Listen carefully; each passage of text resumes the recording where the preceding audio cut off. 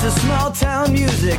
This is big town music. He's ahead of his time, you know, but he can't use it. If only he could prove it. Well, tomorrow's just a song away, a song away, a song away. Hey everybody, welcome to Rock Solid, the comedy podcast for all things music, both new and classic. I'm Pat Francis. And I'm Kyle Dotson. And Kyle, the gentleman sitting across from me tonight, we've been trying to get him here for about 2 months. Yeah. Finally did it. Mm-hmm. He texted me that he was in the alley, and I was kind of worried, but I got out there and he was there. Didn't try to fight me. Kind of where I hang.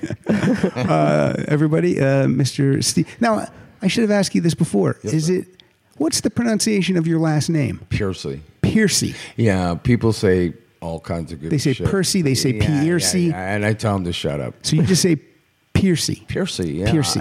We've been saying it right. You've been saying it correctly? It's a German, Irish, whatever name, I think. Other people say they, I get the weirdest messages going, oh, I'm your relative. I'm like, no, you're not. I can count them on my hand. Most of us are dead, except for me. We said Steven's name quite a few times when we would curse him out for not being here. Totally joke, totally kidding. Totally joke. Okay, so Steven, the reason you're here, you have a brand new solo album called Smash. Yes, sir. And before we start talking to you, let's hear a little bit of a couple of tracks. Kyle started off with this song called, I think this is the song that you got a video for right now. Yeah, the video, yes, our first one. This is 10 Miles Wide.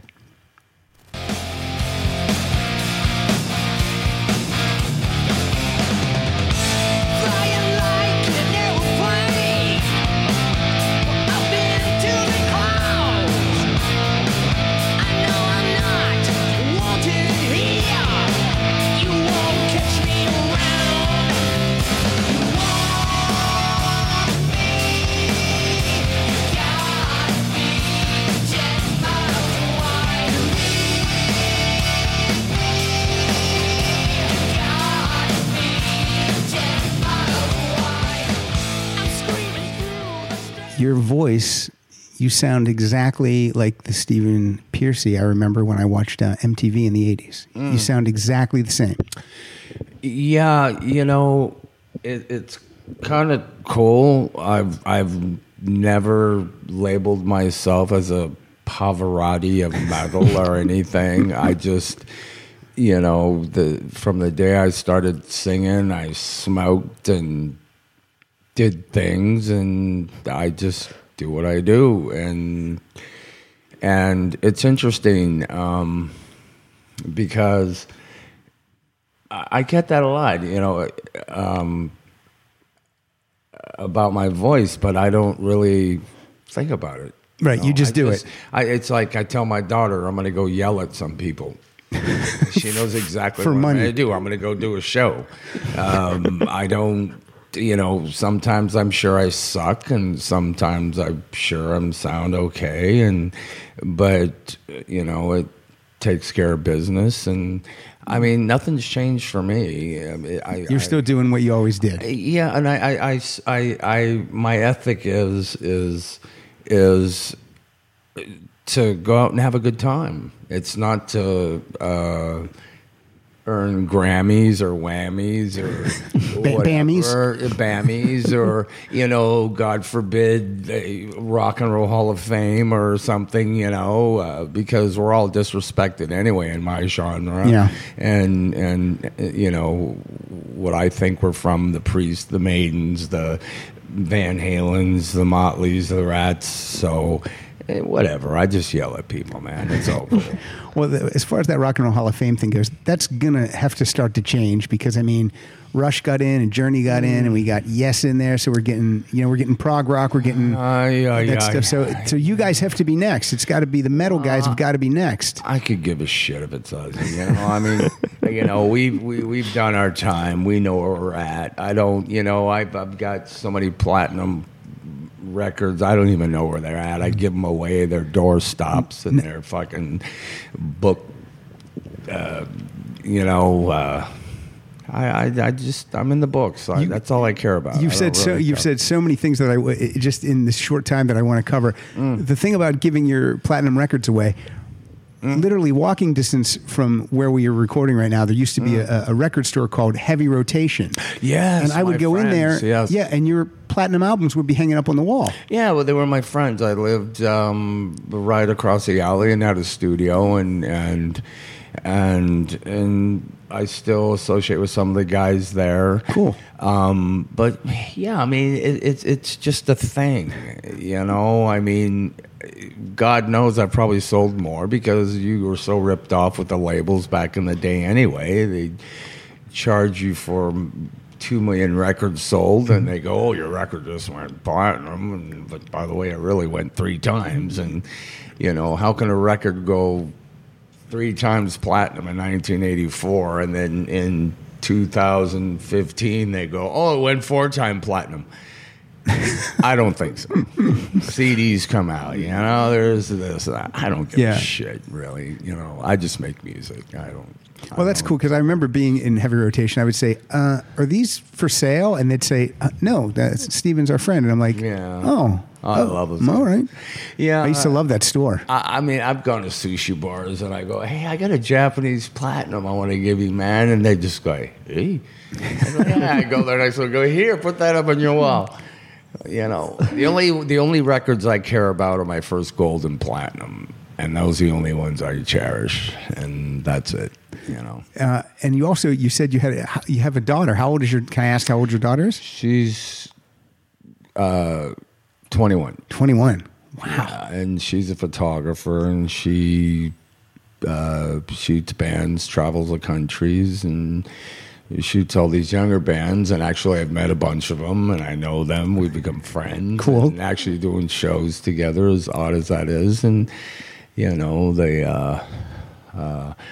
it's kind of cool. You know, it's full circle. But she doesn't want it, you know, she doesn't work off my name. No. She's all self-made. She's her own trip, and she wants it that way, so I respect that. Very nice. Yeah. And let's hear another song from Smash. Let's hear this song called Dead Roses.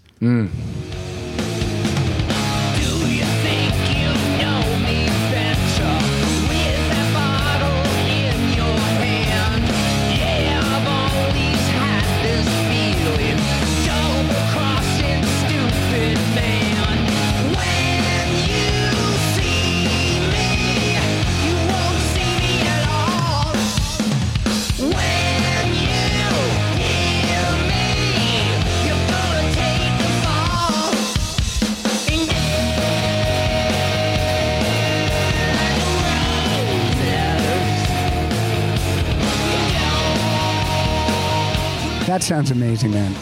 I mean, when I'll call you a veteran rocker. When a veteran rocker releases a new album, you never know what you're going to get. And when I put this thing in the car stereo, I was like, holy fuck. You like that intro? Yeah, I love it. Fuck yeah.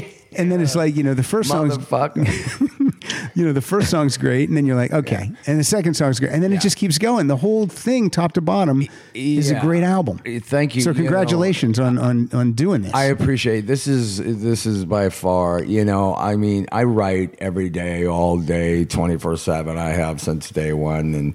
And my cohort, Eric Ferrantino's last 15 years in my solo band, I mean, we have such a chemistry of writing. It's the oddest thing. It's like Interstellar. It's like he goes here, and I go, oh shit, I could rip that to shreds, and a lot of my songs that I wrote didn't, it wasn't that they didn't par to what we did, because I actually scrapped a ton of music before Frontiers came to me and wanted to pick up the record.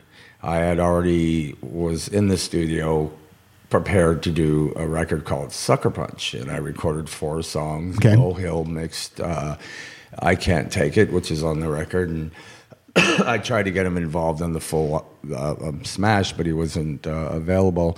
So Bill Hill, he's the guy that produced the first Rat albums. And I went, if anything came from that, it was the schematics of what he did with I Can't Take It. which I used because we've worked so well together over the years, and we're still friends. And I know the schematic. You have to work off somebody. You just can't go in there. And my guys in my solo band, Matt Thorne, especially where I record all my stuff, engineered, recorded, played bass, and it took a long time for this record, and we wanted to take a long time. We wanted to cross T's, dot I's, and literally make it the best thing possible. We wanted it to be diverse. We wanted to have a beginning, a middle, and end. And thank God it's on vinyl, because that's where I come from, the 70s, when I listened to Zeppelin and Sabbath, and you eat some Dose, which was acid. You throw on the headphones and listen to Sabbath, and and you get the big picture. Well, I wanted this record to actually cover that. Yeah.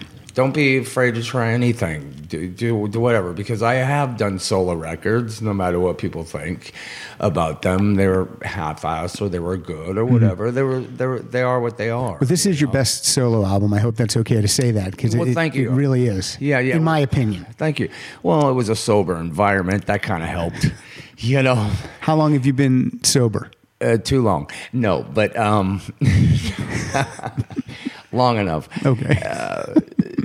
It's a day-to-day thing. It's all good. But we really did take our time and really worked I was writing lyrics on my phone, singing melodies. I'd pull off side of the road, scribble stuff on paper. Technology. It was like I just didn't leave. And the interesting thing about Smash is relevant to this guy, the Smasher, is you pointed to Stephen pointed to the T-shirt, which is the album cover artwork.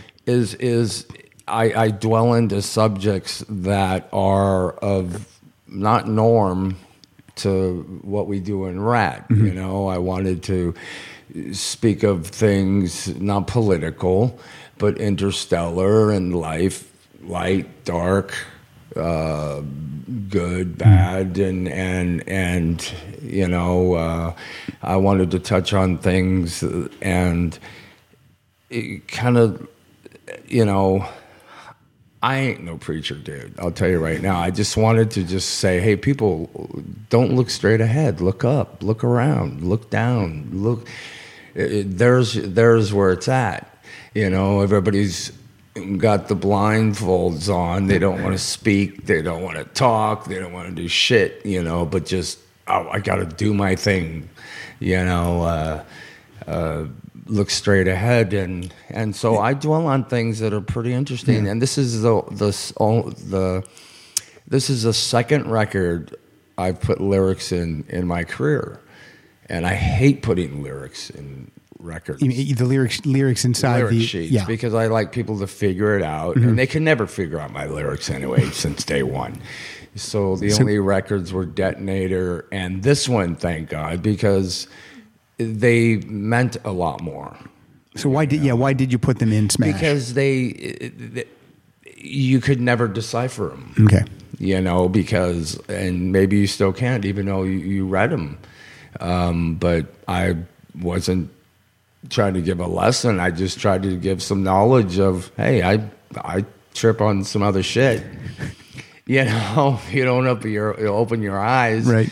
You're not gonna, get a lot of what's going down really here, wherever this is. And there's a lot of stuff going down right now. Yeah, and so it's interesting. But then again, I threw in, you're kicking the ass like Lollipop, and with things that were fun, but some stuff is really, really in depth, and I still don't think people will get it, because that's not what they expect from me. They think it's just all pussy, party, and paycheck still, which is called the 3 Ps, which Robin came up with. Robin Crosby. In the 80s, yeah. Rock in Peace, Robin Crosby. Believe it or not. And so, whatever, man. I just We're going to go way back now. We're going to go back to some. We're going to go back to the. Let's hear something from 1983. This is the Rat EP. Yes. This thing sold 300,000 is what I'm reading, and that's pretty amazing. Yeah, a $3,000 budget. And then and you guys got most of that money. I'm sure you guys got. Almost the whole of course. Thing. Yeah. Tawny Kitane's legs are on the cover of that. Yes, that was Robin and I at Neil Slozar's studio throwing them on her. And was she okay with you throwing? Because the EP cover has actual rats on Tawny Kitane. Rent to rats. And was she okay with? Or was she freaked out by that? She was okay. All right. She's great, man. You know, and then we had her out there on Out of the Cellar. But that EP, you know, I think the misconception people have of me, besides yelling at them, you know, is that I do write music, and that whole Rat EP, besides Walk and the Dog, which is Rufus Thomas, and You Think You're Tough, which is written by Robin and myself, those were old Mickey Rat songs. Those are written, and I probably wrote those in like 77. And Mickey Rat, for people that don't know, that was before Rat. That was before Rat. That was your band. Yeah, in San Diego. I moved it up here in 1980, and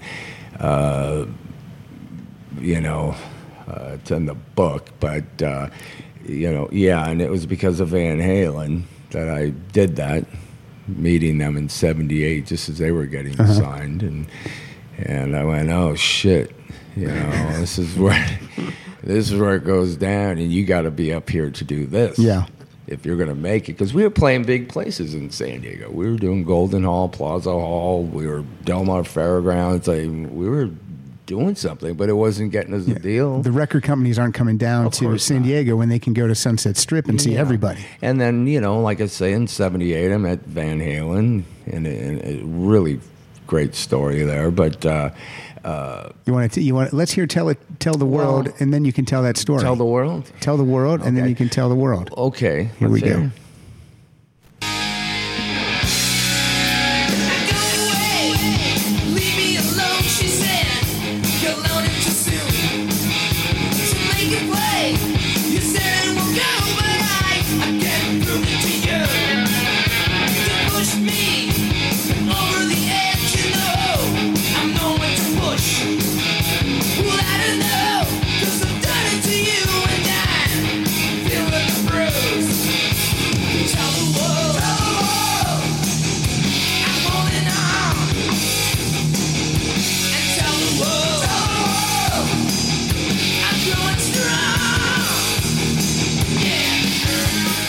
And Ed Stasium was the engineer on this thing? Yeah.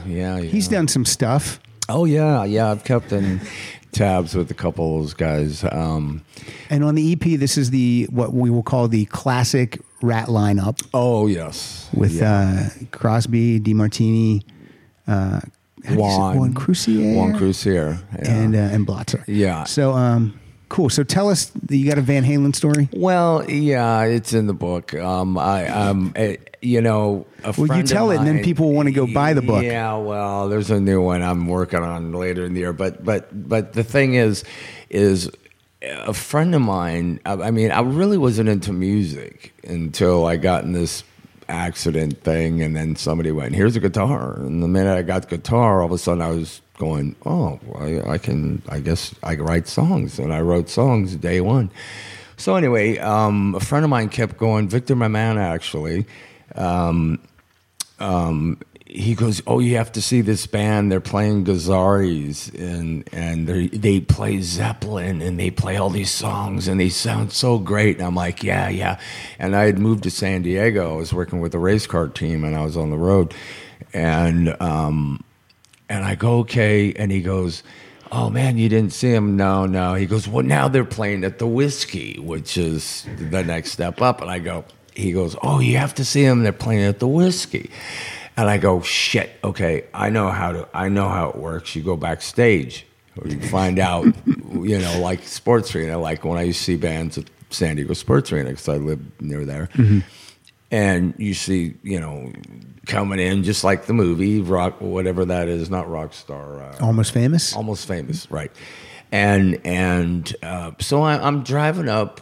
I'm going up there. I go up there by myself, and I was a guitar player, right? I didn't really care too much about singing, and I go, I'd love to meet Ed and talk gear and stuff, and I'm pulling up, and just as I'm pulling up to the back of the whiskey at about 4 or something, I see David Lee Roth walking up the steps. I go, hey, Dave, do you want to smoke a joint?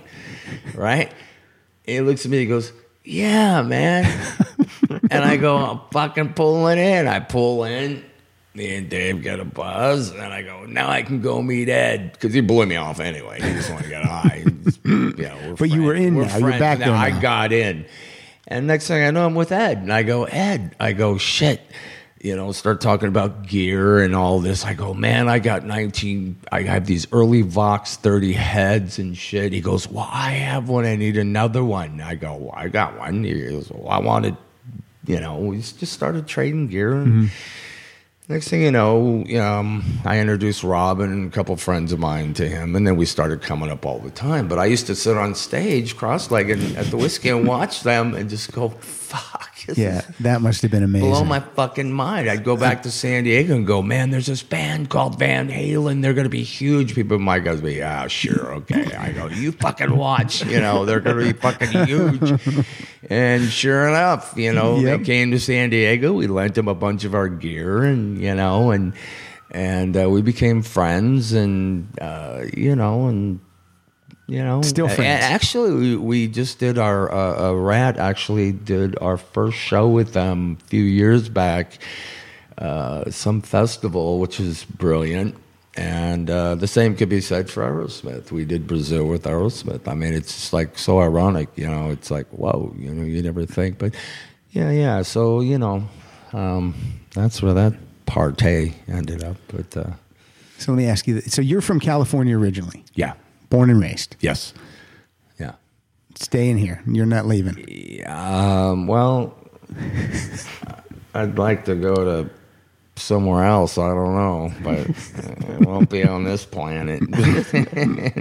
A friend of mine who co-hosts this show with me sometimes, Mike Siegel, he says the two things that you need to remain a rock star is you need to stay in shape, or as he says rock star skinny. And he also says you got to keep your hair, and you've got both of those things. Well, you're not rock star skinny though. You're actually you look like a pretty fit dude. Yeah, well, I can't believe I just called you dude. That's all right, dude. I don't know what I do actually. I walk my dog a lot. I know that the gangster dog we call him now. No, I believe me, there was a time when, yeah. Well, there's nothing worse than going to see a band and the front man comes out and you're like, oh, Jesus, what happened to this guy? Well, I think I was blessed with the hair thing. I don't know. Maybe it's the genetics. That's genetics on the hair. But you got to. But I do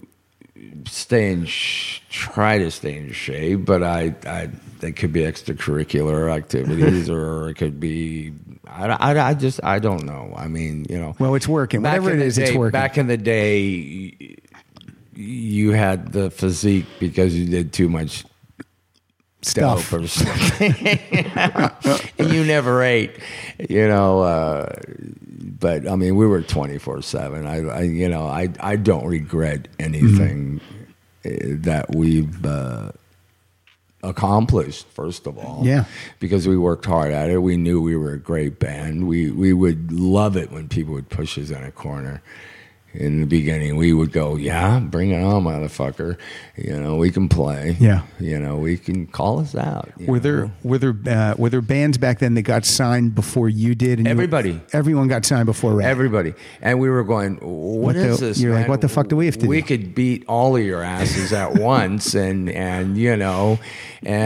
lo and behold, we did this show and Lita Ford was opening up.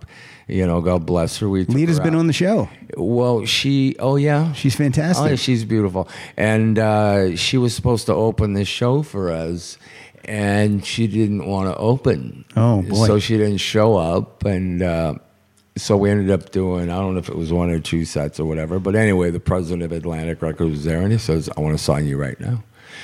And, Rob and I are looking at each other going, well, if it's good enough for Zeppelin and the Rolling Stones, That's it's right. good enough for Rat. And we off and running, we just kept doing our shows, and next thing you know, it's like, hey, we have this producer guy. So the record label put you together with Bohill. Yeah, they said we have a staff producer guy who's new, he's a musician guy, and we want you to check him out. And was Bo relatively the same age as you guys back then, or a little bit older? I don't know. I don't know. Possibly around the same age, Okay. young or younger, and they brought up his name, and we're like, well, we don't give a fuck. We're gonna make a record. Right. We're on Atlantic Records. What yeah. the fuck do we care? And we played him some songs, and he's like, what else you got? And we go, well, we have this song called Round and Round. It's not really together yet, but we do play it live. And he goes, I'm here. And we played it to him, and he goes, that's the first song we're working on. Let's hear it then, Kyle. Round and Round.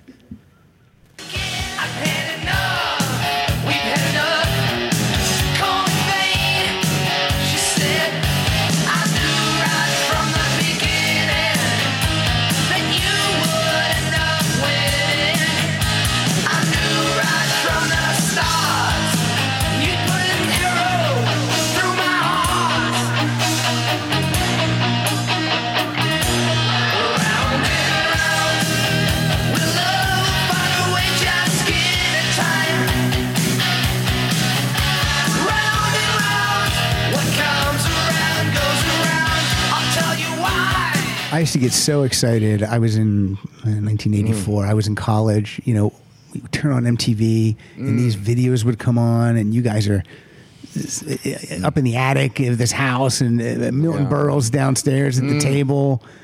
And the reason Milton Berle's in that video is because our manager was his own nephew. Yeah, and he did 2 of our videos, Back for More and Round.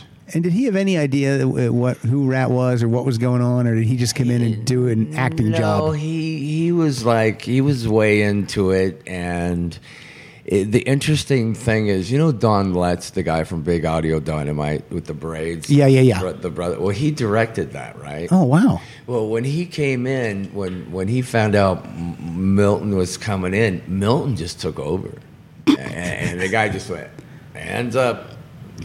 Milton's in the house, and Milton just fucking took over. He goes, I'm doing this, I'm doing that, I'm going to do this, and this is my storyline. I'm going to play this girl, I'm going to play this, and that's the way it went. Yeah, he's in drag in the video, too. He plays a couple of parts. Which was the thing back Yeah, right. His whatever. He took over. He was like, this is my gig, and we knew he wanted to do a live performance piece, but we knew he wanted to do some kind of trippy shit because videos were still kind of new. Yeah, not that new because they started in '81, I believe, MTV, but it definitely helped many bands, including ourselves, and. But yeah, Milton. I mean, we used to go to the Friars clubs with him. He was like Grand Poobah, and we'd meet everybody from Carson to you name it, any of these comedians. Wow. And it was he was brilliant, totally brilliant. And then he did Back for More, which is crazy. And he came back for more. He came back for more, yes. And it was a good experience, But it was all new. All of a sudden, you had to become actors. Like, Robin would say, all of a sudden, we're actors, We don't know what you're doing, We play music. What do you mean? But you know what Milton did tell us, though? He goes, hey, don't take this shit so seriously. You got to, that was good. Have some fun. And that's why a majority of our videos were, like, kind of tongue-in-cheek fun. We didn't, he's like, don't ever lose that element of, because people won't get it if you're, trying to be all, serious. And I will say, a lot of the bands that, your peers, some of their videos don't hold up or they're kind of embarrassing. But I think the Rad videos I can watch those and not be like, oh my God, what were they doing here? They all seem pretty great still. You had some of my, spy influences and stuff in there, but we pretty much wanted to look, we're just a rock band. If Zeppelin were to be told to make a video, they would have went, fuck this. Yeah, Bad Company didn't have to make videos. Correct. These guys back then, they filmed things, which were brilliant, but they were live performances, and those are good, those are great, but when MTV came around, and it's too bad it's not anymore. It was different. All of a sudden, you had to really think about, and then they just got overblown. Then you had the mini Rats, the mini Motleys, the mini whatever, and then it just got convoluted. But people knew, because those bands aren't still around or still doing it. Those, well, God bless them. Some of them are trying. Look. But you guys really carved out a career. Motley and Rat. And Poison still out there. It was interesting because I remember when we first moved up here in 1980. I was like booking us and stuff, and it took me hell just to get into Gazzari's and play every night, every hour, every whatever you can imagine. And we were like, who's the top dog in this town, right? And they're like, well, there's this band Motley I just pulled in, and there's Wasp, and then we already knew Van Halen already carved the niche. Yeah.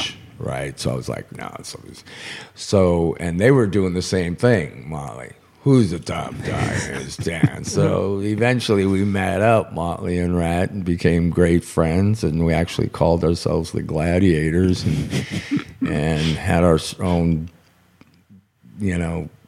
thing going. And so there was camaraderie back then. More camaraderie than competition. Sure, we had no competition. Our competition was ourselves, as far as Rat. And that's good to know. We didn't give a shit about anybody. Mm-hmm. We stole Juan from Doc, and we did what we did, and we didn't give a shit.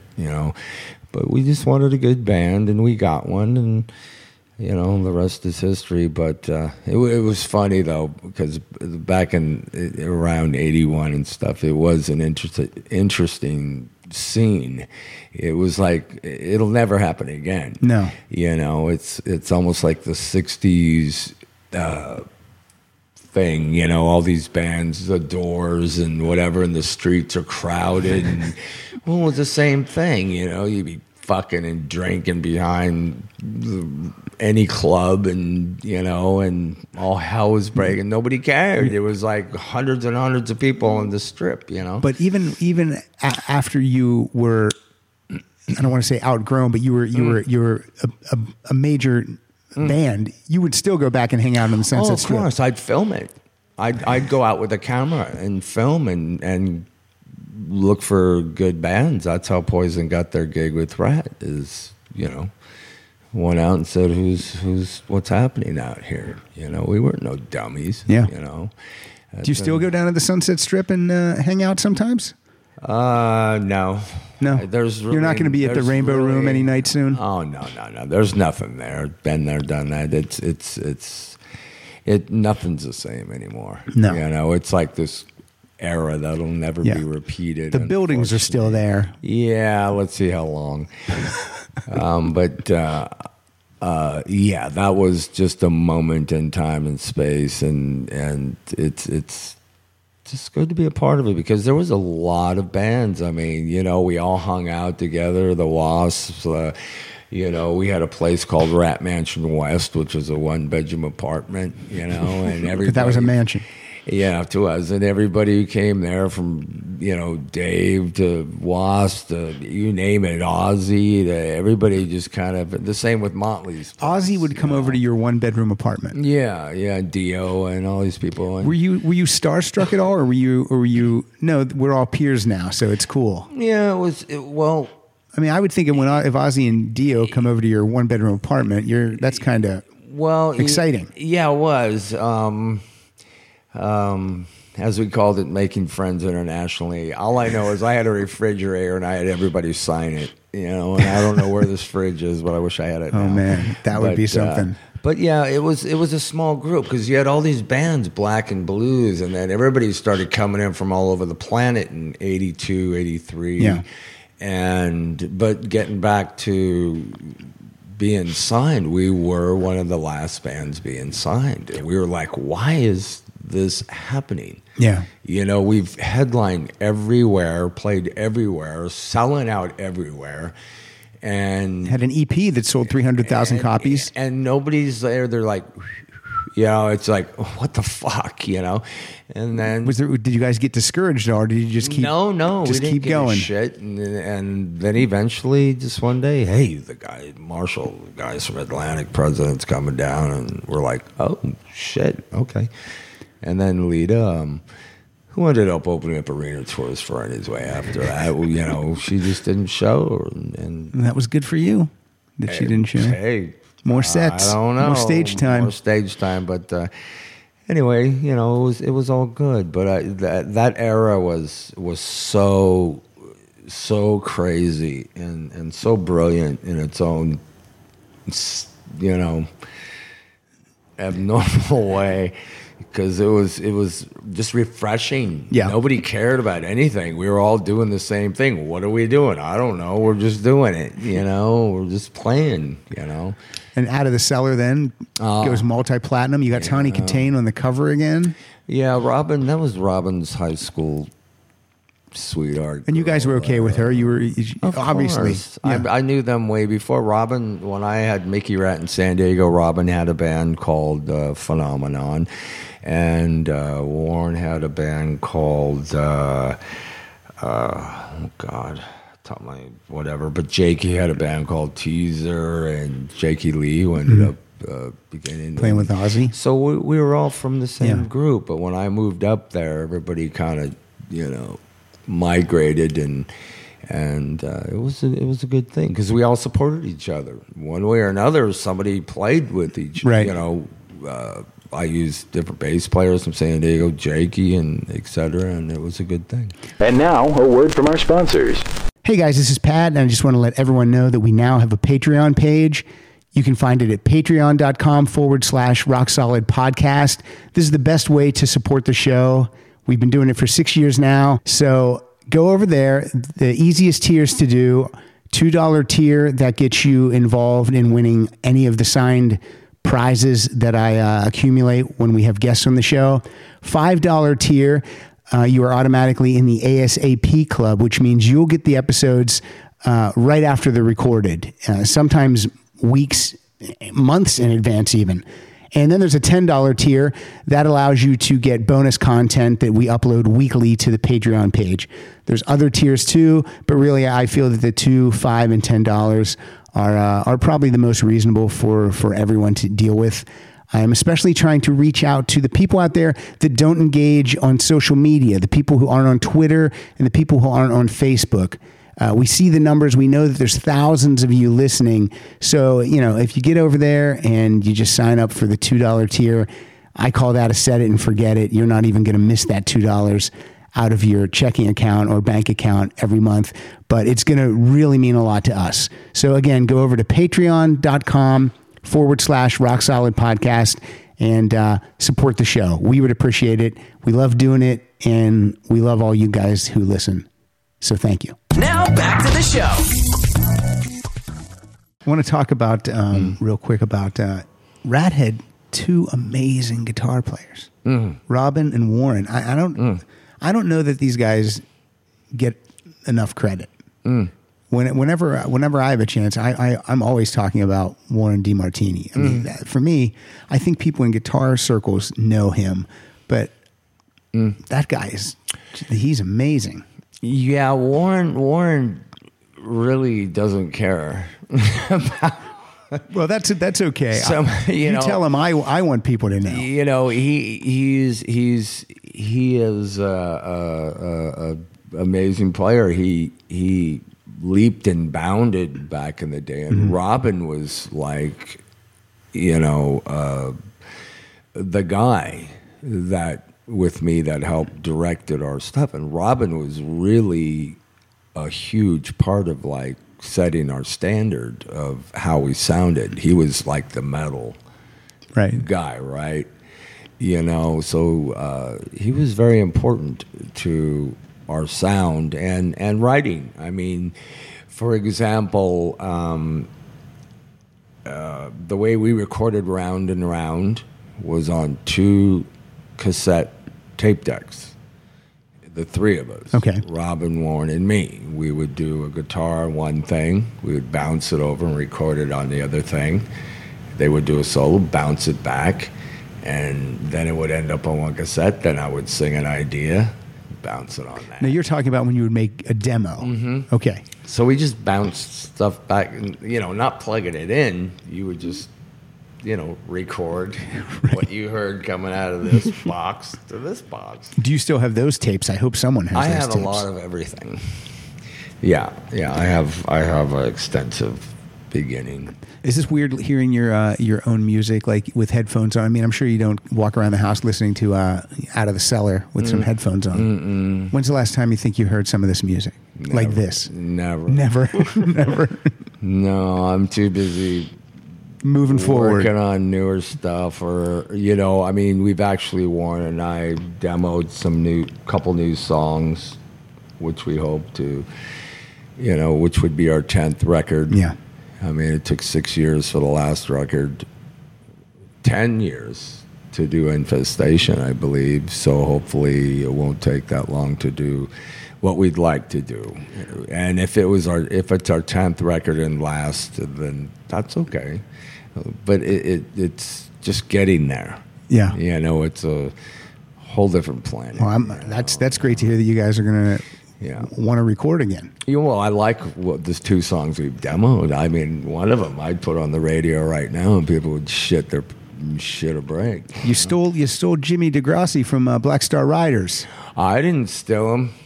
I think you did. He did. Well, that guy's a monster. As far as I know, he's playing drums for us right now. Yeah. Because you stole him. I wanted John Bonham.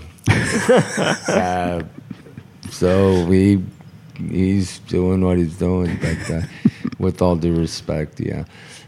Do you listen to new music? Do you? Oh yeah. What do you like What do you like right now? Oh, I listen to these new bands, Screamer with Sirens. My daughter turns me on to, and Pale Royale, this band, all kinds of stuff. OTEP. I listen to everything. I mean, that's one thing I do is listen to everything. I don't care how crazy it is or whatever. I love just. I like that you're saying that because I read an article with Eddie Van Halen about 2 years ago, and he said he hasn't listened to an album since Peter Gabriel's Cell. Well, I'm Ed is probably the kind of guy, he's got like 20 million of his own ideas going through his head probably every day, and he's got to figure out how to get that out. A musical genius. Yeah, if I'm playing guitar and whatever, I know what I'm doing, and I just get it done. Or if I hear something, I can write any time of the day.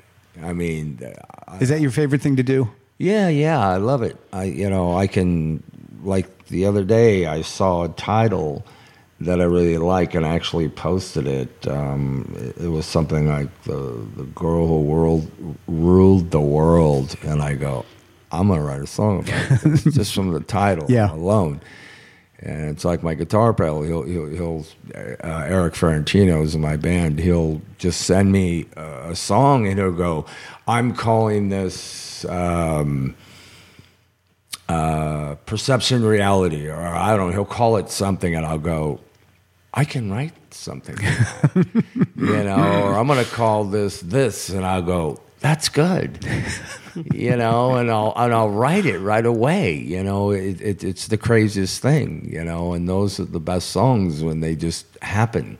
It's not like beating down a door just to get a song out, and that's another thing, that is a lesson is you let things happen. You can't nobody knows what a hit is. Nobody knows what a song is. And nowadays, everybody's so short-minded and everything's like now,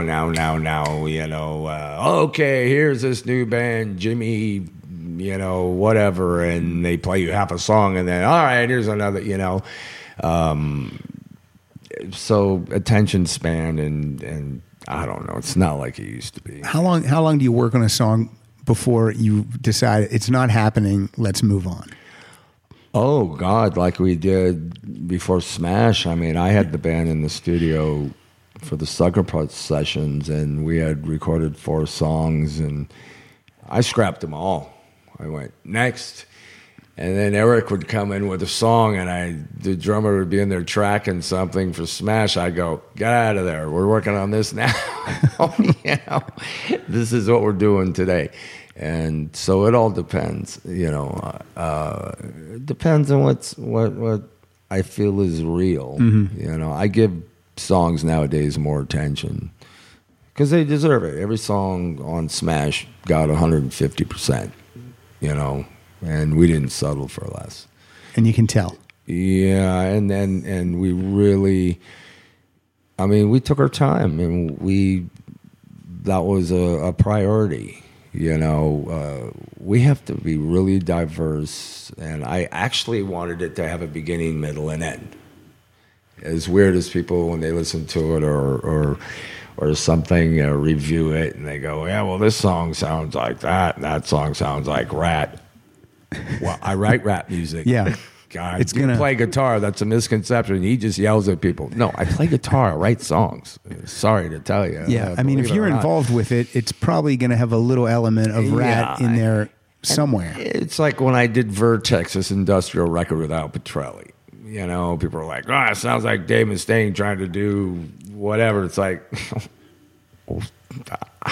and? Well, since you brought up Vertex, Kyle, let's hear a little bit of One Like a Sun. Oh, yeah. Okay. Look, he's coming with the crowd, and every eye will see him.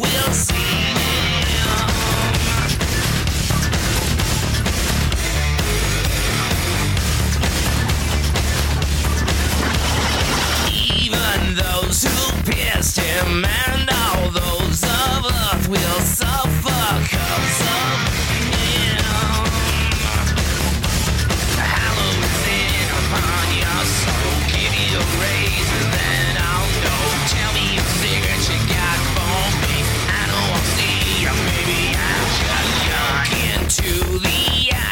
Kyle, that's right up your alley. That's the kind of stuff you like. Yeah. God. You haven't heard that forever. And that's another one of those. Me and Al, when we did that, we did the same thing.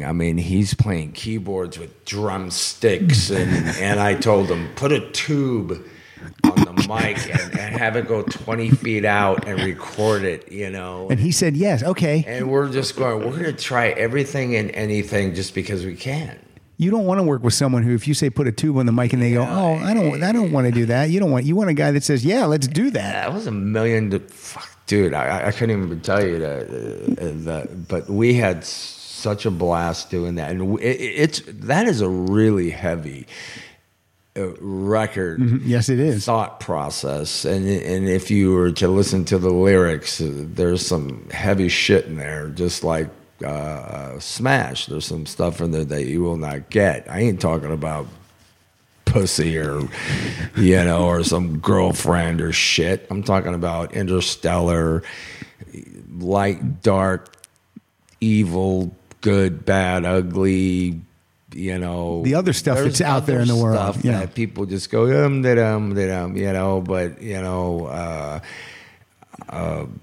but that was way ahead of its time. Nobody got that. No, that was nobody had 96. A clue of what that record. They were like, "What the fuck is this?" And me and Al were just looking, and we were both in this weird place.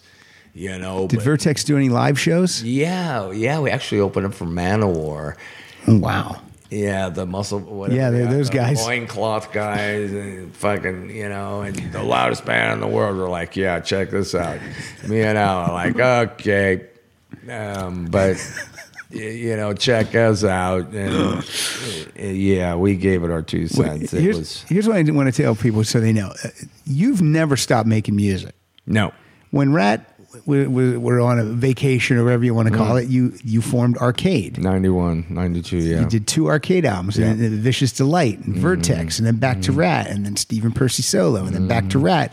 I mean, so, a lot of people are, I want people to know that just because you have a solo album out right now called Smash doesn't mean that you're back from vacation. No. And a lot of my other solo albums, I actually play solos. And, I play guitar and I play solos and I just like writing, like I said, the minute somebody gave me a guitar, I wrote some of my first songs, and those happened to be You Got It, In Your Direction, Tell the World,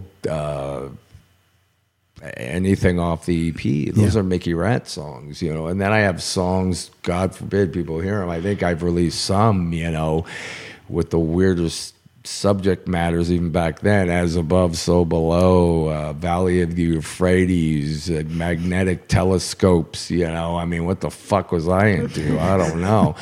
But, now it makes sense because now I'm actually going, oh, okay, now I know what I was talking about then because I'm trying to talk about it now, just in a different manner. But yeah, I just like writing. I mean, every day I have, great guitars around my house. Sometimes I pick them up and sometimes I don't. But when I do, I record, Were there any Rat songs that you didn't have a hand in writing? Were there a few? No. There weren't? No, Nobody Rides for Free. Which we did for Point Break. Point Break. Was that given to you? Was that a song? They gave us a song. We go, well, we really have to make this ours. And I said, I'm going to change some shit. And Warren said, I'm going to change some shit. And Juan said, I'm going to change some shit. And the guy still got more publishing than us. And we didn't care. We go, okay, whatever. It's in a movie. But we're changing it. Because let's hear it or not. I have it. Let's hear it. Let's hear Nobody Rides for Free. Okay.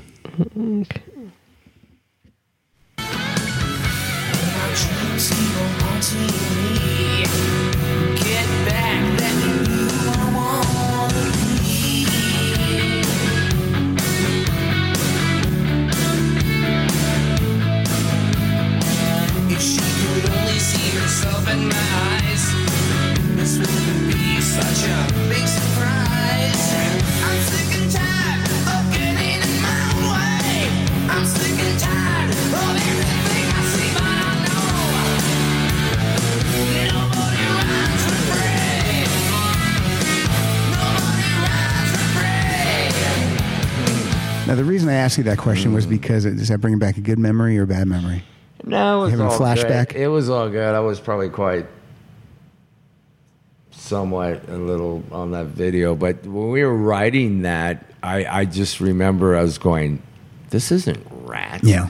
But they go, no, we don't want one of your songs. We want this song. But they wanted you, but they don't want one of your songs. Yeah, and we go, well, we're gonna fuck this song up, and I can hear me right there fucking it up, or not fucking it up, but making it mine. I'm sick and tired of getting it. I'm talking about my own shit, Well, listen, the reason I ask you that question is you don't seem like a guy who would want to sing words that you didn't have a hand in writing. No, and my guys, I used to really piss them off, and probably still do to this day. My new guys, my solo band, I've been with for, some around for 15, Eric in particular, 15 years. And my guys know, I used to just disappear. If I wrote the music, like In Your Direction or something like that, there were complete songs I wrote. But if it was anything else, I would just disappear. And they go, well, we don't know what he's talking about. We don't know what he's going to do. We don't know what he's saying. I go, well, you will when I get here, and so that kind of bothered him. But and then I'd get lyrics, Juan, per se, was quite antagonized when I didn't sing his lyrics like lack of communication or something. I go, I love that song. I go, but that's your shit. Yeah. You know, so I changed it. But yeah, I'd disappear and just go, just let me write my thing and I'll get back to you and then we can do what we did. So that was kind of a norm and still is to this day. You know, if I can't believe it, feel it, and deliver it, there's no reason.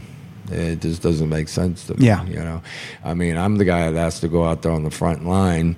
You know, I ain't gonna be singing about fucking dolphins and fishes and fucking twiddle birds or whatever. You know, I'm gonna go out there and sing about what I believe in.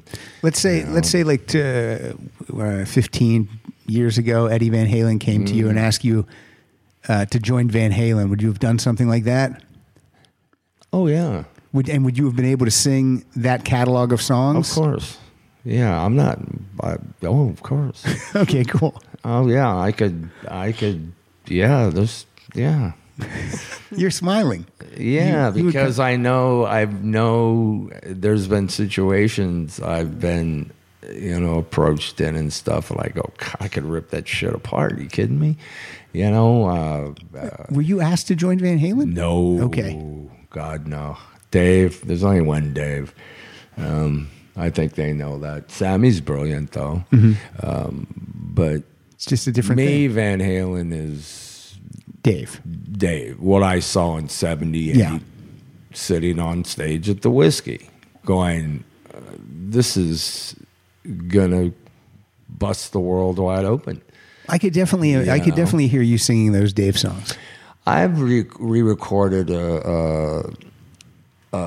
Running with the Devil with Jakey Lee on guitar. I've done a couple of those kind of things. One of those tribute albums when they do it.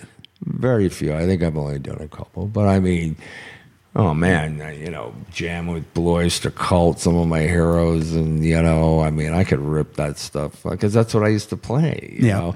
When Mickey Rat first started, the best thing about us is we played half covers and then half original. But the covers we would play weren't My Sharona or whatever. They were like Dominance and Submission by Blue Oyster Cult or Back in the Saddle or, songs we were like, what is that?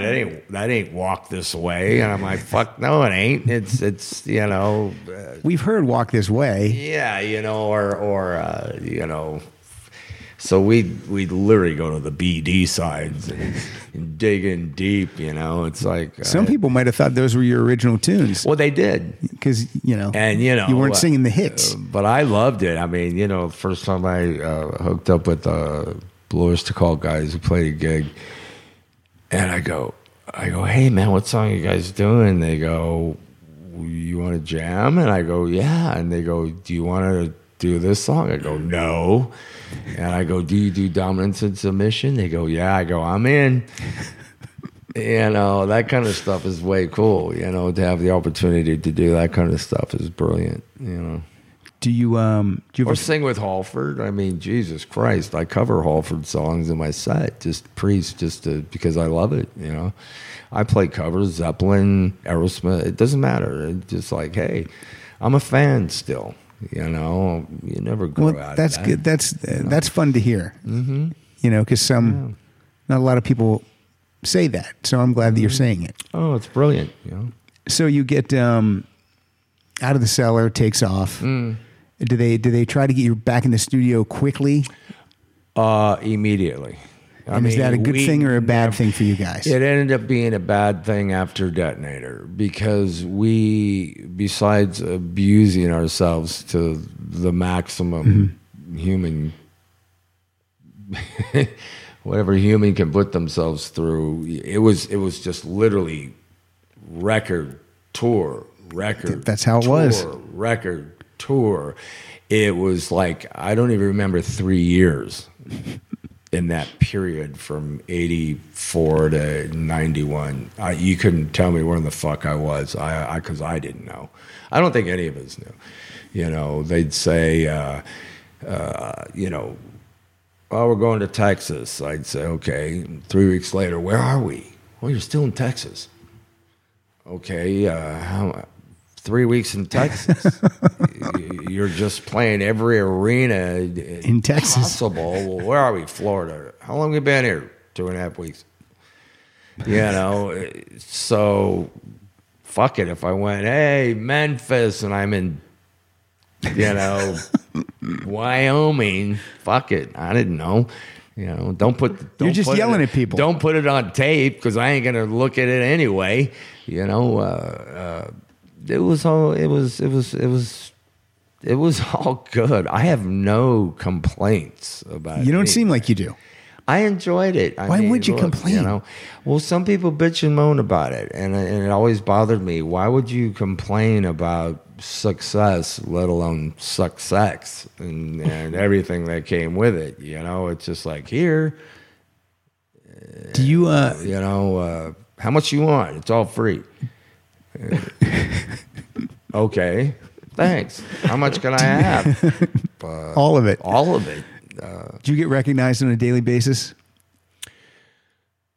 Ironically, and is weird. I try to shut down and whatever, and and it's a compliment. It's trippy. How are you? It's How are really you? You're strange. you're over at Coffee Bean and Tea Leaf, and a fan recognizes I could be at you. Ralph's. Somebody will. Can I get a picture? It's And do like, you oblige? Of course. All right. Of course, I appreciate it. You know, it's yeah. I mean, it's sure. I mean, I think it's brilliant. I laugh. I'm trying to buy graham crackers or something, and somebody wants a picture of me or say, "Hey, are you that guy?" I'll fuck with them and go, "Fuck no, I ain't that guy." And they go, "Yeah, you are," and I'll go, "Okay, yeah, I am. All right, what do you need?" Yeah. See, I think Can you we got- like move away from the cereal, or you can take a picture? have something cool behind us. Yeah, can we? Like, you know. See, I think you have to be worried when you're buying your graham crackers and no one wants to talk to you. And I like graham crackers. Yeah, and it's kind of trippy though, but it's cool because I do appreciate that people still want to hear it and are still tripped out on you, because I look at them, I fuck with them more than they fuck with me. Yeah. Hey, can you sign this? I go, fuck no. But I'm just kidding. I'll go, of course I'll sign And it. it's a Are you box of kidding graham me? crackers. It's a privilege. It's a privilege. Can you sign my cantaloupe? Yeah, it's a privilege. Yeah. I always like the people that ask for an autograph, expecting you to have a pen or something. Oh yeah. That's kind of troublesome. But I just go, hey, I don't have a fucking pen, but sure, I'll, you know, I think it's what's the proper word for that? It's a privilege, you know. It's still, I still get a kick out of it, you know.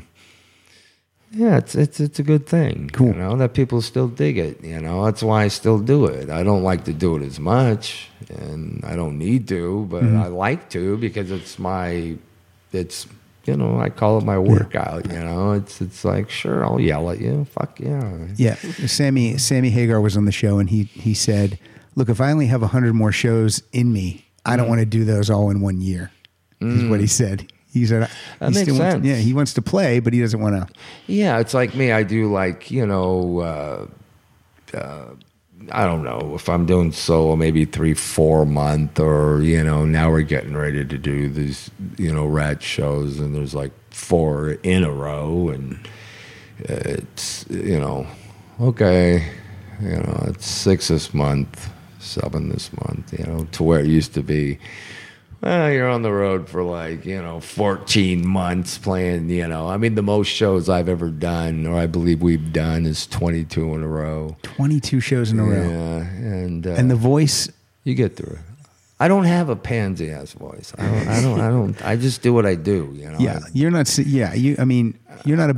I don't. You're not singing ballads. I don't buy per the se. towel and yodel and me, you, and la, and drink tea. I used to give me a hit of Jack and a cigarette, and I'm fucking good to go. And whatever else is out there and entertain me, you know. Now it's like, people freak when I go, can I get a coffee right after I walk off stage? Like, what the fuck is up with this guy? You know? It's just like, no, give me a cigarette. I go, I want to go through so Invasion of Your Privacy, and then we have Dancing Undercover, and then I read that the next album, Reach for the Sky, you don't use Beau Hill. No. You use Mike Stone. Mike Stone.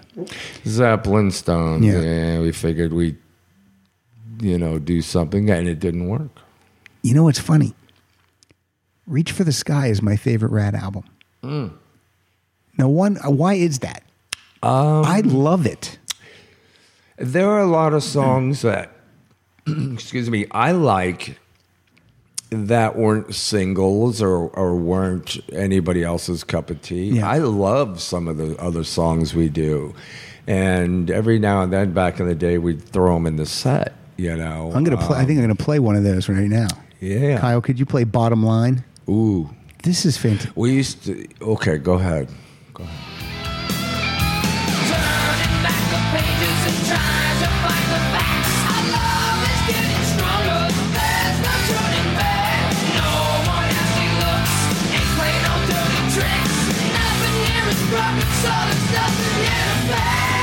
Some things last forever. Stand the test of time. It's you and me together. That's the bottom line. Never say never till the end of time. We'll go through hell together. That's the bottom line. Yeah, man.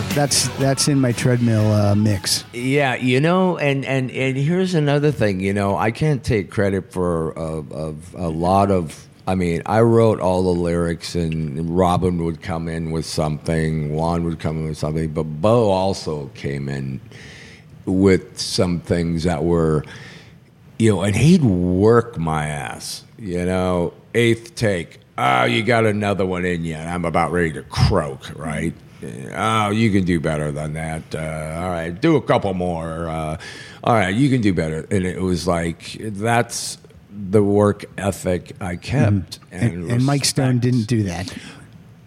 No disrespect to Mike Stone. We went in there, and I was living in, I had moved to San Diego for, I don't know why, but, and I'd drive back and forth, and I'd go, okay, well, I have these tracks. I go, okay, come down, do your scratch vocals. And I'd get in there, and I'd go, okay, I'm ready to go. And he'd go, well, go.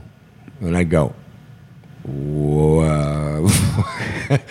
What do you, am I getting some feedback from you, pal, or what? Because Beau would always go, no, man, you can do this. Try sing this. Do this in a higher, whatever. You think he was afraid to? Because you had he been wasn't doing that it? kind of a guy. He just wasn't that kind of a dude. And plus they were like, I mean, we spent more money in there getting high than recording. I mean, it was the most expensive record we ever did, and it took longer. Yeah. And the story is, when it got back to the president of Atlantic, he went, "This sucks, Beau, burnt, and Mike, burnt." And that was about it. So did Beau oversee then the rest of the record? Yeah, of course, and that's why you got the Rat sound. I mean, it's like our bass player Juan would say, and of course you got the Rat sound.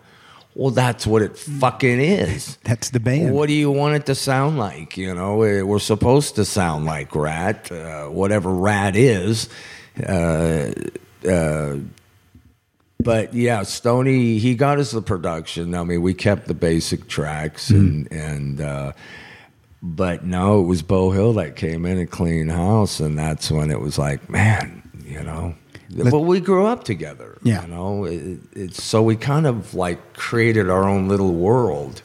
I like that you want someone to give you some direction. Well, sure, because some guys would say, "Hey, this is my 6th, 7th record. I know what I'm doing." I know that, but you don't actually. You can think you do. I produce my own records and I do my own stuff, but I still ask my guys, "What do you think?"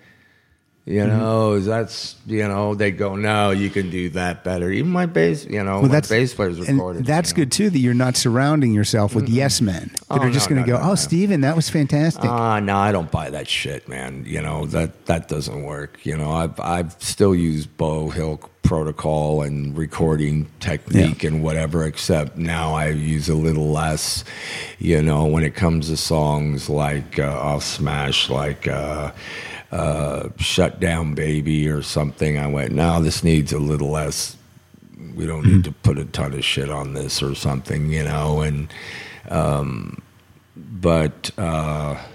yeah, man, you have to be open to suggestions because you do not know it all at the end of the day. You can think you do, and I don't care how long you've been recording. I've been doing this shit for since 1977, recording on 2-track, 4-track, 8, 10, 12, 24, 48, 98. It's all, Well, I want to play. And I have the shit too to this day, I want to play one more off of, because the early records, I think everyone knows those. So I just want to play a couple of songs that maybe they don't know. So I want to play another one from Reach for the Sky. I want to play What's It Gonna Be? Oh, okay. Is that good or bad? Well, I don't know who Elena is. Okay, then let's not play that. It's let's like play. Jamie. It's like Jamie is off Smash is just a character I just named. So whose lyric was that with Elena? They're my lyrics, but that's Bo going here. You need a name in there, and it's whatever. And I'm like, all right, whatever. It's a cool name. I never even hear anyone have the name Elena. Be my sweet Elena. So would you rather me play City to City instead? Oh, the City to City is a Mickey Rat song. The original version of that in 1978 blows that. Sorry to say, but blows this one away. Oh yeah, but Jakey Lee's recorded it. Chris Hager, Mickey Rat recorded it. Warren recorded. I have versions of a lot of my songs by different players. So if I was going to play What's It Going to Be or City to City, City to City. Okay, play City to City. Street fights all the time. I take a chance into the night. I've got to feel the thunder. Night light dies hard. Keeps me on the guard. It's like a spell I'm under. 'Cause I'm running city to city. And the points in between. I'm moving city to city. You can find me on the street. Yeah. And we recorded that song for Collage and titled it Still River, and Warren did a whole nother part to it. But my favorite is the original Mickey Rat version, and it's on Before and Laughter solo record, Before and Laughter 1, recorded live at the Troubadour. Well, I got to seek that out. I got to hear that. Well, I'll bring you all this stuff. Okay, cool. Yeah. Now for Detonator, you work with who's this Sir Arthur Payson? I don't know who this guy is. I can't find any information Some about English him. cat. I don't know. Desmond.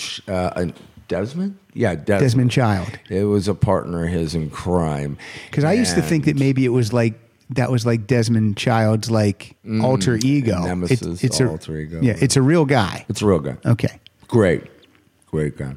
And those sessions were pretty interesting because at the time, the band Rat was like a stepped-on potato chip.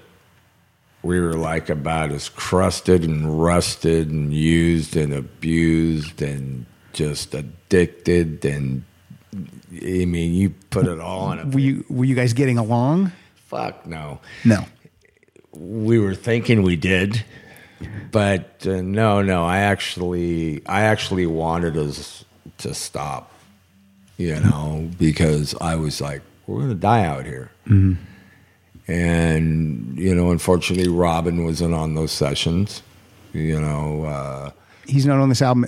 No, he's listed as His being on the writer, album. Yeah. But he didn't play on the album. No, I don't believe so. Detonator. Mm-mm.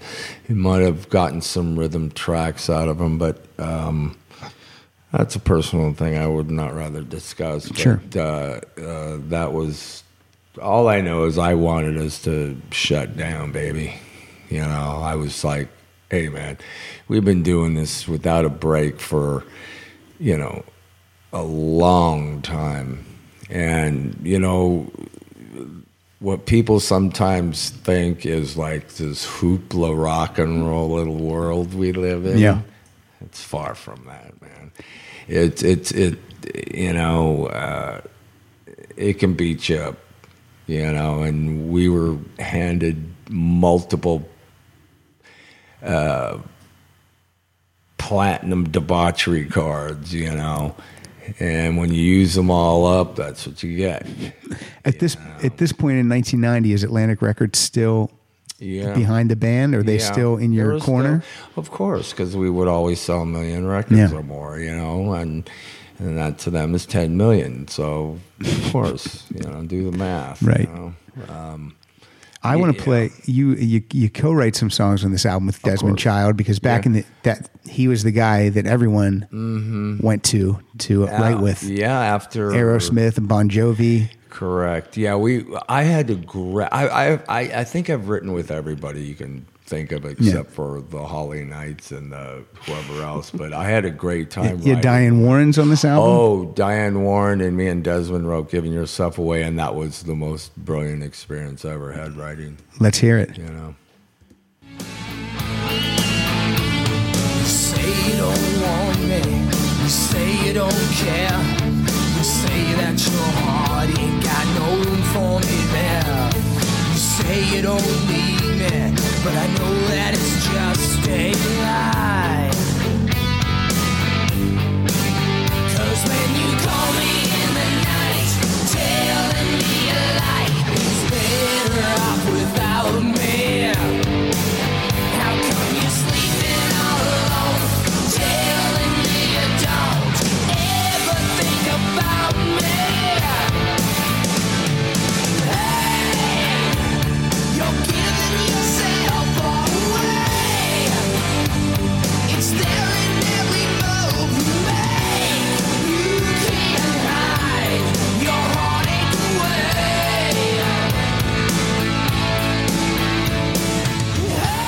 That song is sweet. I love that song, and you know what the brilliant thing is Diane Warren is just spectacular. But I remember when we got together to do those sessions, and Desmond goes, "Hey, you want to write Diane Warren?" I go, "Yeah." And first thing she asked me was, "What have you never written about or told about yourself?" That's interesting. And I went, "Giving Myself Away?" She goes, "That's your song." Wow. And the song was created right then and there. She's like a songwriting savant. She's huge.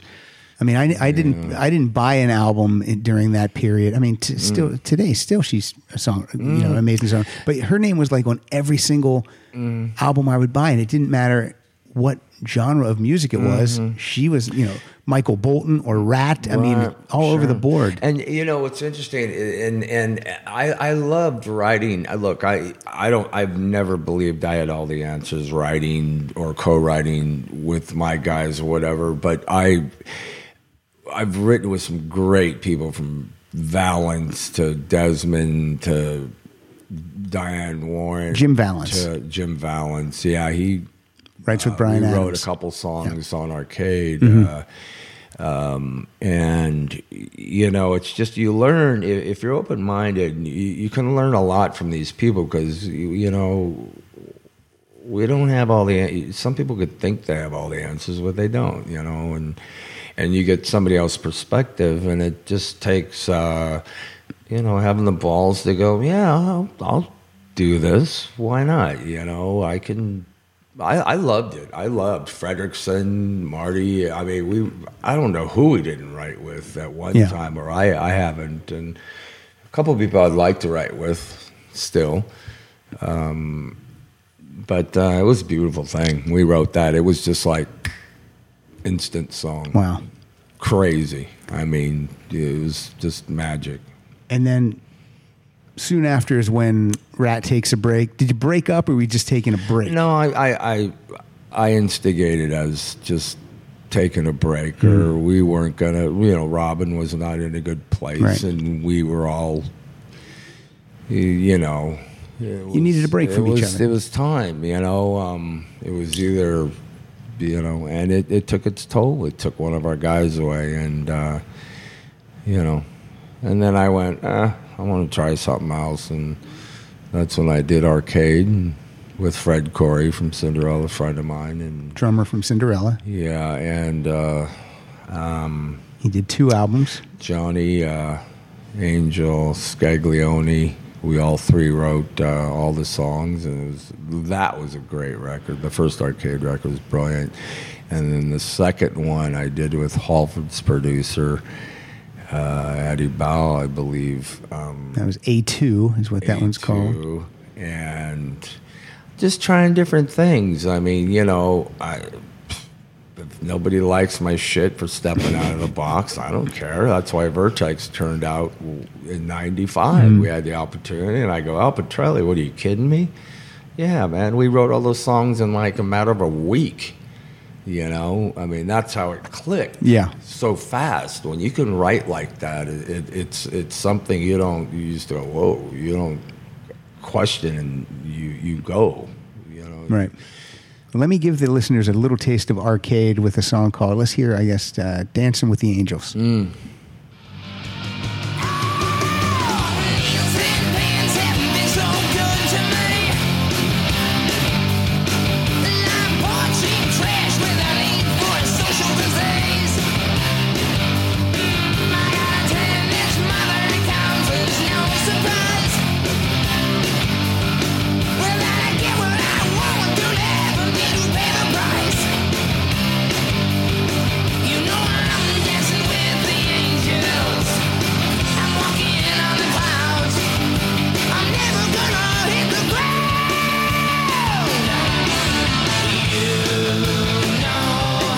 Those 2 Arcade albums rock.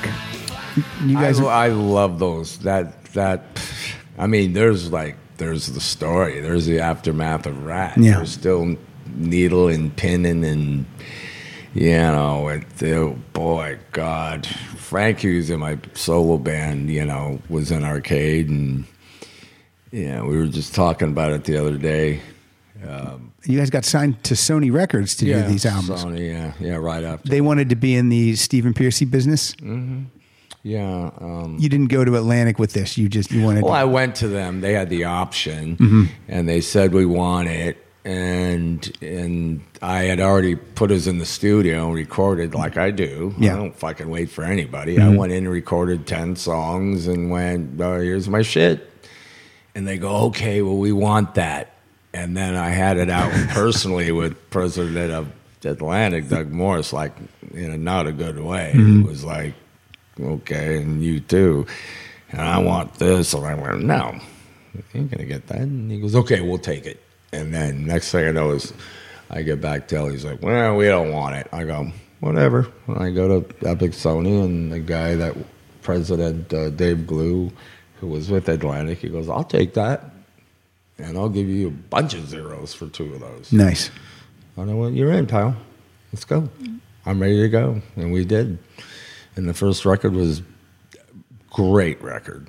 I mean, it's one of those records you really are, we really worked on it. We were spot on and focused. Yeah.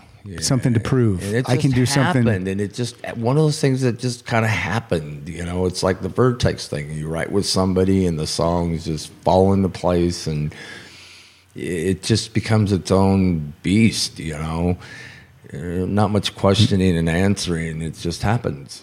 And you wanted to, obviously, you wanted to show people that you weren't just about Rat and that you could do other things. And so... Yeah, a lot of people hated me because I didn't play rap music on tour. Well, that's not what you do. We ended up opening for Bon Jovi, which is kind of cool, some shows. Yeah. And people are like, Rat. I'm like, no. I go see this. I've seen Tom Petty's band Mudcrutch. They don't play Tom Petty and the Heartbreaker songs. They play their Mudcrutch album. Yeah, oh, God, I don't know. I have... But when you're doing solo, you could throw arcade songs in right now. You can play whatever you want. Yeah, if you're that's doing a solo exactly show. what I do. Yeah. So then you do... then you got Vicious Delight and Vertex, and then it's 1999, and it's time to get Rat up and running again. Right. It's just 3 of you. It's 4 guys, but it's just 3 original guys. It's Right. Blotzer, Warren, you, Yeah. Robbie Crane, Couple side guys, yeah. Yeah. And and Richie Zito produces this one. that was the yellow record. Yeah. Yeah, as me and Warren said, we almost got there. And even on the last, even Infestation, Warren, I still believe, we almost got there.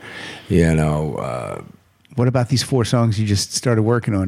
These new ones, Are you getting there? with Rat, Yeah. with Warren, with what me and him wrote. Yeah, with If one of them was just released, I'd be happy and say that's it. All you got is one song. That's it. Thank you. But it's another one of those things. He just plays me a riff. We're sitting around the pool. And I'm like, what is this? And he's like, well, and I started like humming this melody and stuff. And he goes, let's go in the studio. And I go in and But we're at the pool. The song's done. We wrote a song. And I'm like, well, that's how it's supposed to happen. Nice. I'm supposed to,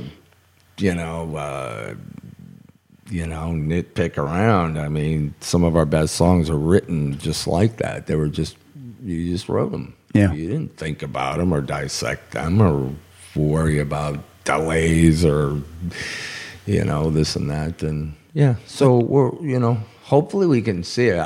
My goal is to try to get started at the end of the year. And, we'll see what happens. Let's hear from the self-titled Rat 1999 album. Let's hear a little bit of It Ain't Easy. I know you're still breathing, 'cause you're still bleeding me. We'll turn it off and fade to black, 'cause I don't wanna see. Show me now what you've been thinking, and tell me what you know.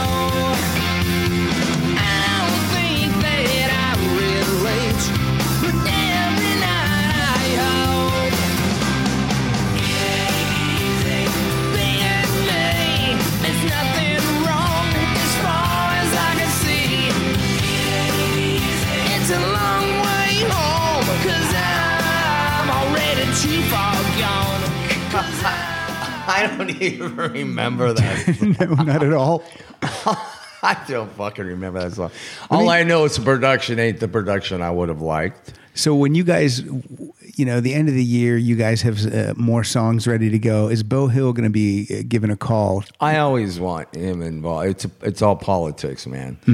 Now you have 3 of us will be battling it out for whatever. But who knows? I always want Bo involved. I mean, he was our partner. He's like the we started the together. sixth member. Yeah, we started together and created this sound, and that's the way it is.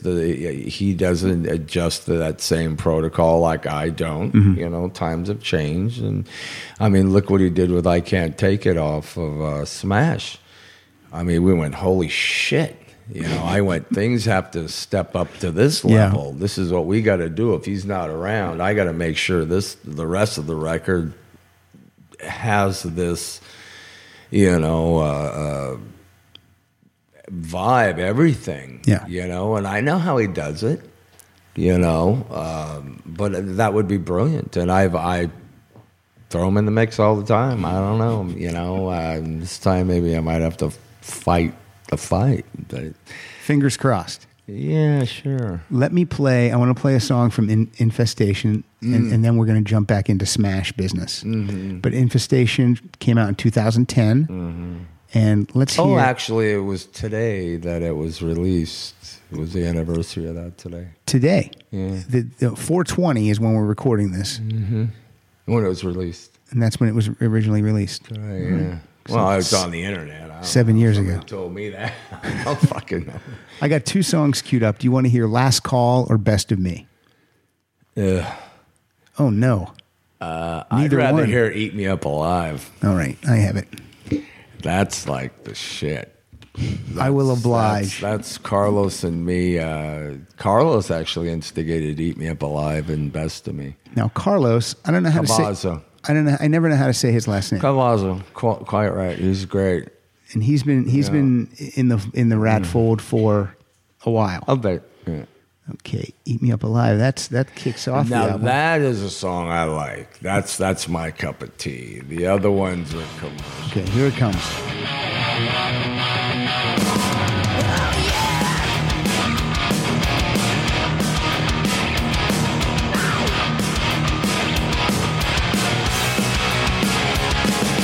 Tell me all your secrets now as I lay you on the bed. Make believe in miracles as I rip inside your head. Man of silver notions are your underlying bets. Makes you feel the victim in your one master plan. Wait till you see what I've found.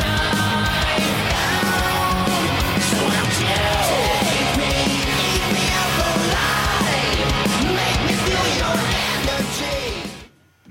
Nice. Okay, that's the way you kick an album off. Yeah, you see, and oh God, I don't know. Maybe I did mention it in my book, but that was a very interesting period for me personally because I was not in good shape for that. But somehow I got up every day and rewrote I thought I had all the lyrics written and everything. It was like, ooh, copacetic, let's go. We all stayed at the producer's place out of L.A., some, weird place, and you couldn't escape, and we were all together, and everybody had their own room.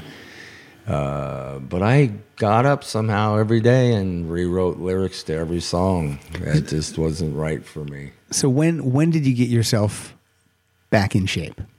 About a year ago. Just about a year ago. To normal shape? Yeah. Yeah, about a year ago. How are Took you a few tries. And how are you feeling right now? Oh, great. Great. I'm way copacetic, but back. You look. I mean, you look great. You look clear-eyed. You know. Yeah. It takes a bit, but you go through some things that kind of smack you around a bit and losing everybody around you. And you get a wake-up call here and there, but You got a good support system around you now. yeah. Keeping an eye on everyone's keeping an eye on each other. Yeah, very, very tight circle. The thing was interesting about these sessions is they literally used to put a mirror under my nose in the morning to see if I was alive. Well, that's I would be like, yeah, he's alive. All right, well, he's got to sing eventually. And I go, get everybody out of there. we have to get at least 10 songs done. I don't want before he can pass away. Yeah, I don't want anybody around. I still didn't want anybody around me. I still stick to that protocol. I don't want anybody around when I do what I do. Yeah. So when you know that you were very disruptive. when you know that you were in that kind of shape, when you hear songs from Infestation, then does it put you in a certain mood or a certain feeling, or are you just like, no, that's behind me? No, I was in worse shape. Rat Records. It'd be lying down singing, or lying down with somebody, or standing up, or I don't know. It depends. Now, look, obviously we don't know each other, but I feel like you are a person that you wake up and you're like, today's today. Yeah, but see, back then it was like, we were like pirates, man. We were cement pirates, and that was literally our term. We are Cement pirates. Pirates. We lived, breathed that fucking asphalt, and we didn't give a shit about anything except playing our music and kicking ass, and that was it.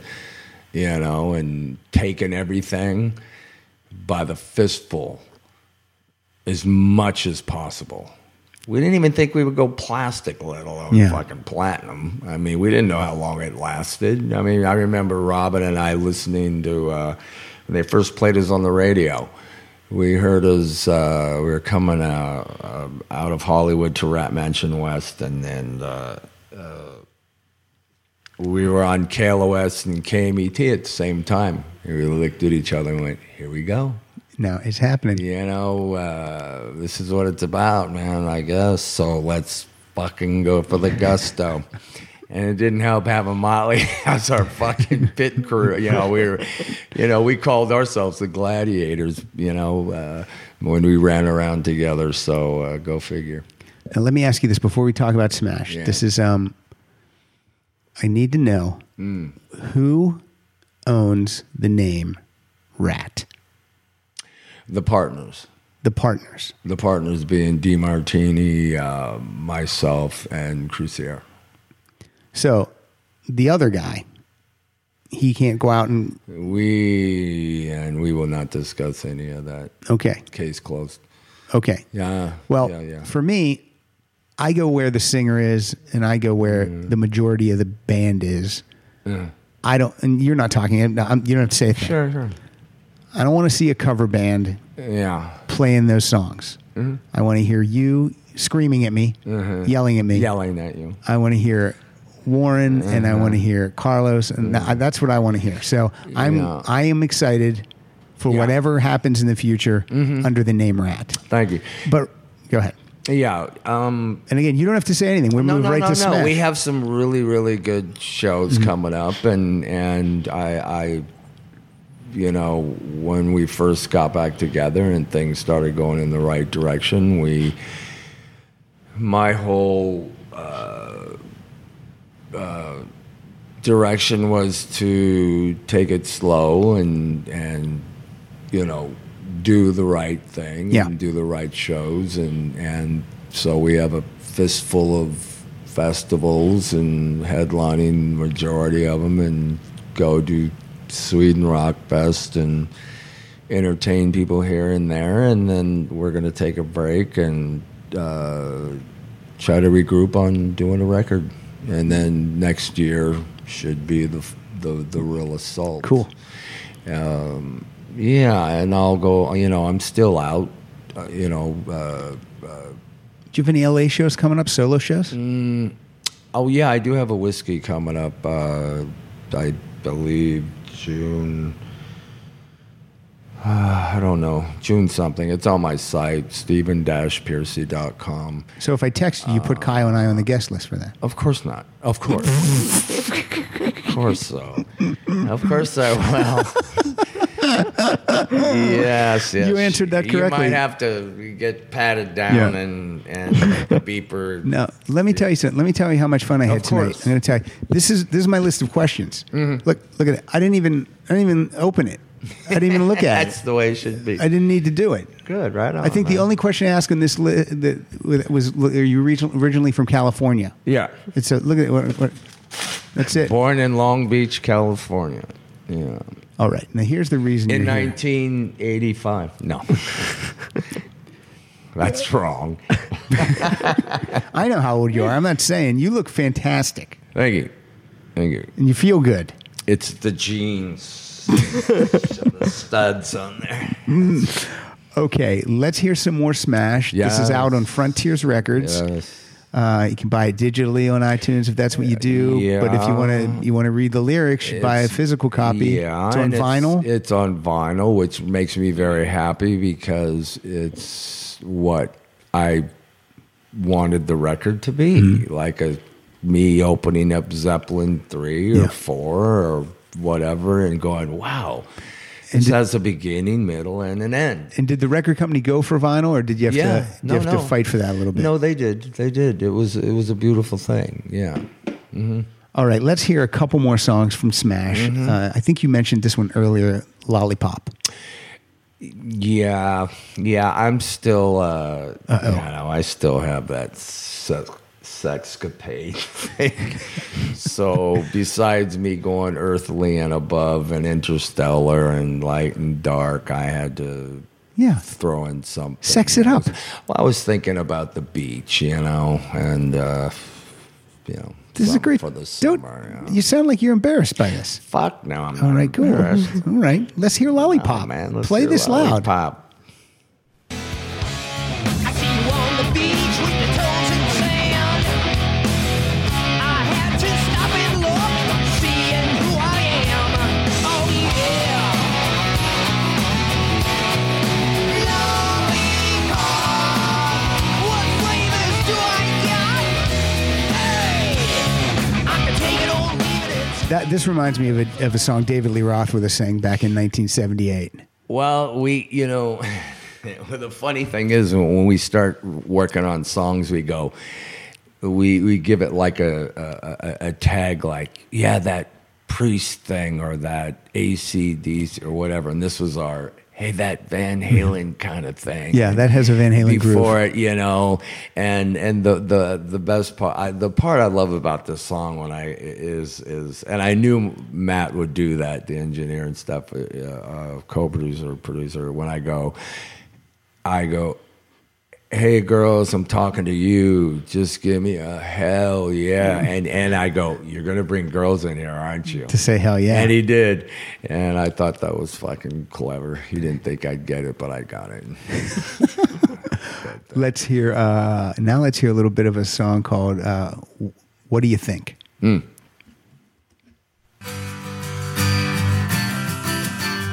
What do you think went wrong? Why you driving crazy? What do you think went wrong?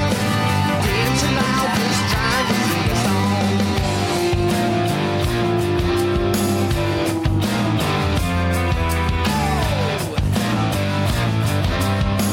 Here we go. I seen a picture painted black, a broken heart scribbled on the back. And when I looked into those eyes, I felt shivers run up down my spine. What do you think went wrong? Why you drive me crazy? What do you think went wrong? Love it. So good. Influenced by? Who is that one influenced by? Oh, Zeppelin, totally. Oh, yeah. There's like a couple of songs I feel dumb now. there. No. I'm going to edit in me saying I that's am- influenced by Zeppelin, right? I am like, the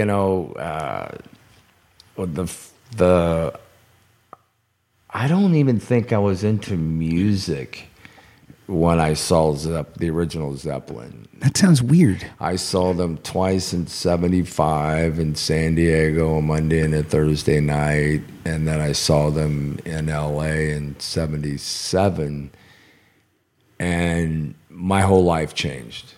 And that's when I started playing. I just went, holy shit. If this is this is it.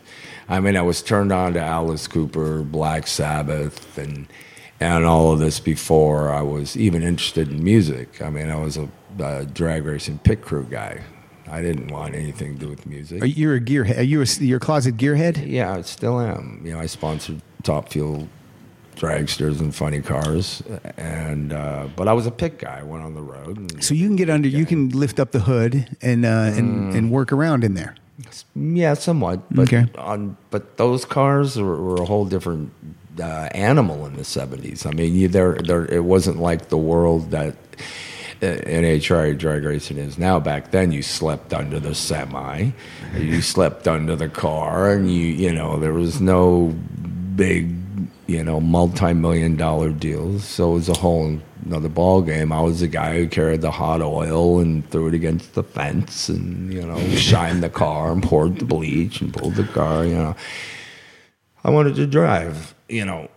So I was turned on to music. I mean, I thought Alice Cooper was a chick when I first heard the name. Yeah. My friends were like, "No, it's a guy." And I'm like, "Oh, okay. Well, I like it, love it to death, and all of this." And then, I started getting turned on. My sister turned me on to Bowie, Rod Stewart. Yeah. I didn't have a clue. I was like, Well, see, this is amazing. Here's you're Yeah. like you said, you're working on a pit crew, and inside you have all this musical talent and ability. yeah, but it you took don't me, even know it. But it took me getting like on a deathbed to get there. Literally, my whole life changed as a teenager. Well, I have to ask you what happened. I got run over by a car and was in the hospital for like 5-6 months. You got run over by a car. Yeah. A car hit a person. Me on a bike, yeah, and I had to learn to walk again, and I was in the hospital on my back, and they said, "You're never gonna race cars. It ain't gonna happen. You got rods." And how old were you when wires, this happened to you? I was about 14. Oh my God. And so somebody gave me an acoustic guitar. in the hospital before I left. And I went, oh, okay. And I kind of just adapted to it. And next thing I know, I'm writing songs, and Well, that's a horrible way to find out that you have musical ability. well, I mean, it's reality. I mean, I didn't give a shit about music. I'm laughing, but that's horrific. Well, yeah, but I find it weird too that how did I start writing songs like right away? Yeah. I mean, I wrote complete songs, music lyrics, all these weird songs, Valley Euphrates, all these things that to me make sense now because it's what I'm into. All this interstellar. Maybe it was one of those things, you hear about people, oh, this guy, something happened to him. And then when he came out of his coma, he could play piano. Maybe something happened. Mine was a little different, yeah. Yeah. But I did. Somebody gave me a guitar. I don't know who it was. I just ended up with It was the Angels. Yeah, it could be the bad ones too. but whatever. I just got an acoustic guitar and I adapted to it. And then somebody taught me chords and I went, oh, I can do this. And then I went to go play guitar in a band, and they go, we have guitar players. Can you sing? And I go, I don't know. I don't know. Guess. And I became this singer guy. And then when I decided, well, wait, I can do both. I can play guitar and sing. And that's when I created Mickey Rat. And the rest is history. And here we are. Yeah. Now you're in a writing studio in Studio City, California. With a couple of idiots. No. I do appreciate and respect that people still like what I do or have done, and it's a cool thing. I mean, it really is mind blowing for people to go, man. I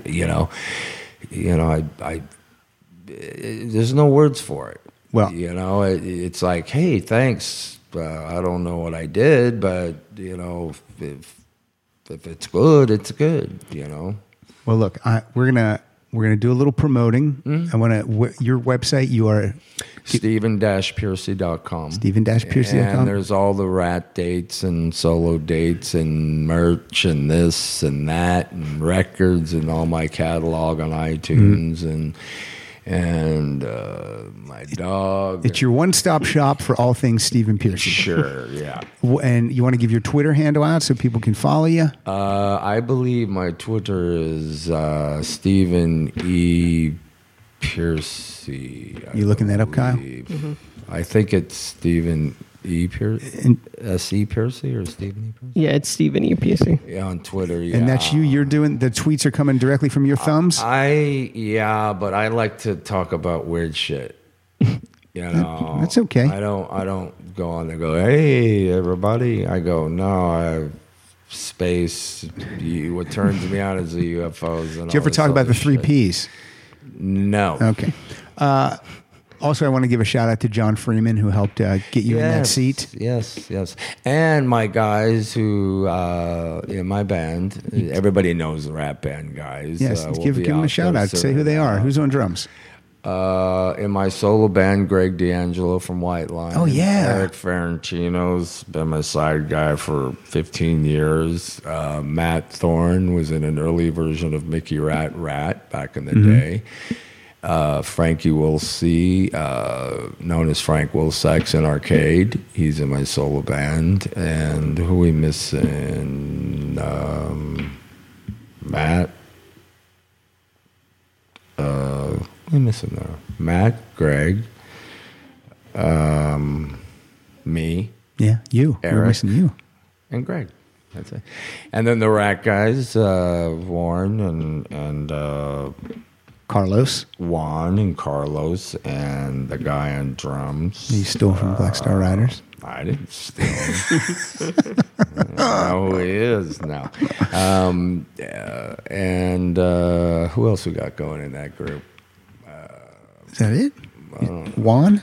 Juan. That's and it. Me. Yeah. I yell at you. We on Twitter, I am at Pat_Francis. The show is at Rock Solid Show. Kyle is at Kyle.Funny. And you can find all our episodes on Art19. And we have a website, rocksolidpodcast.com. And we have a guy, Andrew Rich, who we love, who does all of our show notes. Nice. And this album, Smash, is fantastic. It's out on Frontiers Records, Amazon, iTunes, your local record store. Go get it. It's got the lyrics in there, so you can tell what this guy's yelling about, finally. Yeah, and it's interesting stuff if people would open their eyes and their mind. Some of it's not all just eat lollipops and stuff. It's got a great cover art, too. Another thing that sometimes sabotages some of my veteran artists is horrible cover art. Well, he actually has the Smasher created by Jim Koch, my art guy. I'm Yeah. the art director, but... It's great. The cover is great. He is actually... He has a halo for a reason, because you don't know the light from the dark. And I'm just presenting you some subjects in Smash. And you're going to let us decide. Yeah, sure. It's on the right side. Yeah. Stephen, thank you so much. This was wonderful. And thank you. Very nice to meet you. Let's play out with a song called Hit Me With a Bullet. I love that song. Let's do it.